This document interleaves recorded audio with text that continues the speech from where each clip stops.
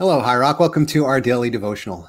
We're continuing today with our walk through Isaiah. And as I've said before, we're in the middle of these 11 chapters of prophetic judgments against the surrounding nations. We're trying to shorten that up a bit. And today we're going to talk about specifically about the king of Babylon and what this has to say to us today. So we are in Isaiah chapter 14 with selected verses where we read this. In that wonderful day when the Lord gives his people rest from sorrow and fear, from slavery and chains, you will taunt the king of Babylon. You will say, the mighty man has been destroyed. Yes, your insolence is ended, for the Lord has crushed your wicked power and broken your evil rule. You struck the people with endless blows of rage and held the nations in your angry grip with unrelenting tyranny. But finally, the earth is at rest and quiet. Now it can sing again. How you are fallen from heaven, O shining star, son of the morning. You have been thrown down to the earth, you who destroyed the nations of the world, for you said to yourself, I will ascend to heaven and set my throne above God's stars. I will preside on the mountain of the gods far away in the north. I will climb to the highest heavens and be like the Most High. Instead, you will be brought down to the place of the dead, down to its lowest depths. Everyone there will stare at you and ask, can this be the one who shook the earth and made the kingdoms of the world tremble? Is this the one who destroyed the world and made it into a wasteland? Is this the king who demolished the world's greatest cities and had no mercy on its prisoners? The kings of the nations lie in stately glory, each in his own tomb. But you will be thrown out of your grave like a worthless branch, like a corpse trampled underfoot. You will be dumped into a mass grave with those killed in battle. You will descend to the pit. You will not be given a proper burial, for you have destroyed your nation and slaughtered your people. The descendants of such an evil person will never again receive honor. And this is the word of the Lord. Thanks be to God.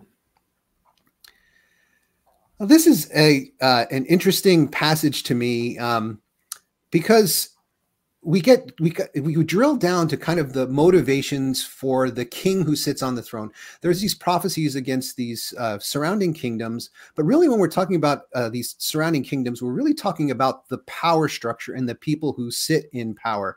Because as we saw at the end of this verse, the people of Babylon themselves were suffering under this tyrant. And so God's judgment on these people in power is actually freedom and liberation, even for the people of that empire.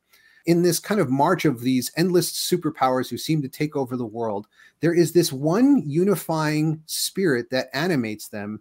And in verse 12 and following, Isaiah gives language to it and actually uses the same language that the prophet Ezekiel uses to describe Satan himself, calling him shining star, son of the morning, you who would ascend to the stars and be like God, to raise yourself up to be like God Most High. This is the same spirit that animates Satan. Maybe Satan himself is the spirit that animates our own thirst for power and lust for adoration.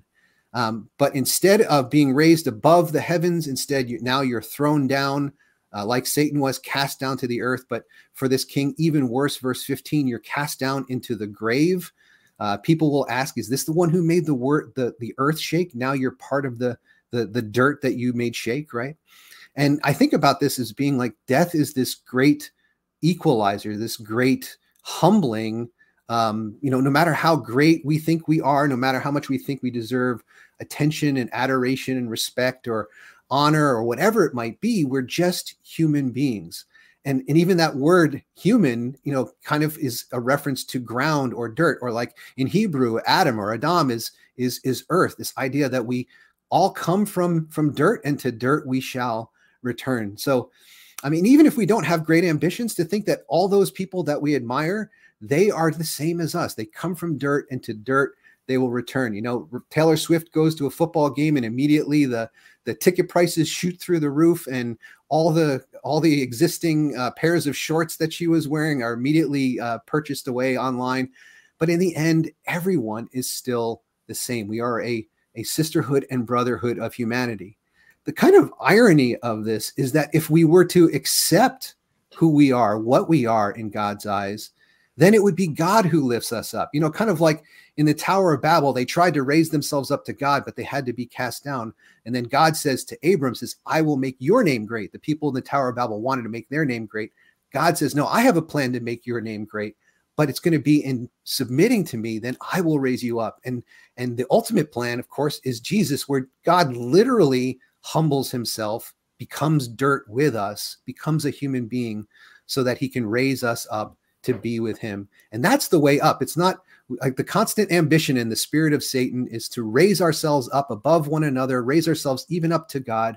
And yet God intends that all along for us. If we will humble ourselves, God will raise us up to be part of this heavenly family, sisters and brothers of Jesus Christ. So in any case, I love the vision that's portrayed here. And I think it really lays bare the kind of underlying animus, the underlying motivation that causes all this pain and suffering in human history, especially through these worldly superpowers. Dave, I'm wondering what you see in this passage.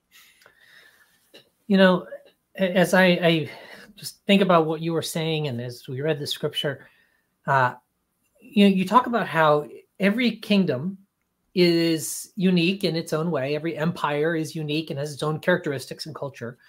And yet at the core of it, every empire actually is the same. I can't say this for sure, but I'd be willing to bet that if we could have talked to Pharaoh back, when Egypt was the great empire, or if we could have talked to Nebuchadnezzar, or if we could have talked to Cyrus, or any of the great leaders of any of these big world empires, right? Any of the Caesars, we could have the same conversation with them that we could have with any of the U.S. presidents, or the kings who sat on the throne of England. I mean, with any of these people, I'm willing to bet that very few of them would say, "Oh, I just want power, so for me, right? Forget everybody else. I want to crush the weak." I think it's the opposite. I think what they would say is, "No, I need power for the good of everyone else."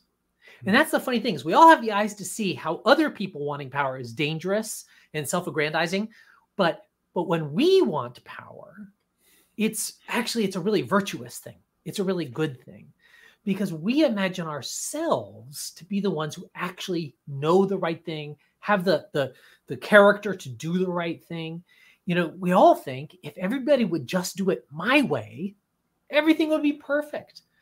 And I even see that today. It's the funny thing is that so oftentimes in I think in our contemporary culture, the very people who most hate empires don't realize the way they themselves are trying to build an empire, right, that colonizes the world with their worldview, and then sort of tells everybody this is the way it should be, and in fact tries to amass power. And we see this happening in Washington as the kind of administrative state continues to grow and grow and grow and grow, because we just want somebody at the top who do the right thing.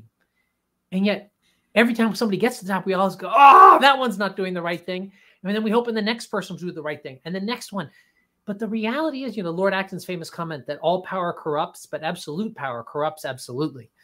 And I think that that's true, that so many of us are not as corrupt as those with more power, only because we haven't had the power to be corrupt with, right? We're no different than they are, no different. And I think there's that illusion. I think it's an ignorant illusion, ignorant of our own selves, that we would do so much better than anybody else. And I think that's what I hear Isaiah talking about. It's nation after nation after nation. You kept believing in this one, then you believed in this one, then you believed in this. Oh, this is the next great one. Oh, here's the great savior. Oh, look, this kingdom saved us from this kingdom, and then that kingdom saved us from them, and this kingdom saved us from. And when do we finally go, oh, none of the kingdoms can save us? None of the kingdoms can save us. None of the politicians can save us. None of the empires can save us. No regime can save us. They're all humans. They're all broken. And that, in fact, I think the smarter thing is to have a much more humble vision about the integrity of people, the wisdom of people in power. And so let's not give too much power to anybody except God alone. And let's let God rule over my neighbor. I don't need to rule over them. Let's let God judge my neighbor. I don't need to be the judge of them. I feel like that's actually the healthy spirit that we can learn from, this kind of arrogant leader after arrogant leader that now is, lies rotting in the dust and has left just a chain of hurt in his wake. And I think that ends up being whenever we think we know best and people should do it our way, that's probably going to be what we're going to leave in our wake as well. Yeah, it's, I think one of the transitions that we see often is people have a vision and they realize that they want their vision to outlast their own lives. And so oftentimes they transform their vision into institutions, hoping that the institutions will have the power and the momentum to keep their vision alive. And oftentimes those institutions calcify and become resistant to the very kinds of change that we need.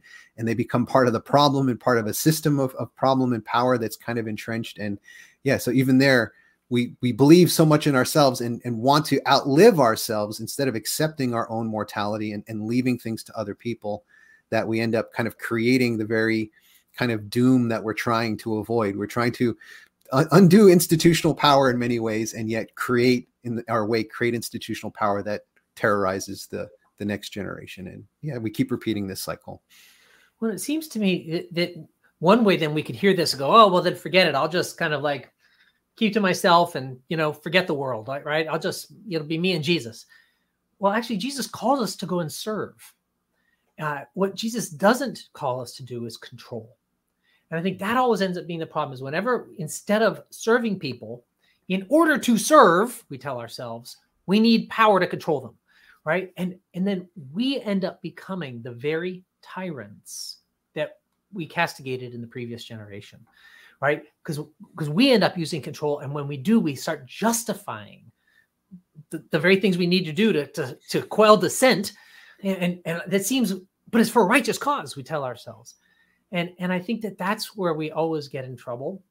And I think even, in our own families, there's a way that I can exercise authority.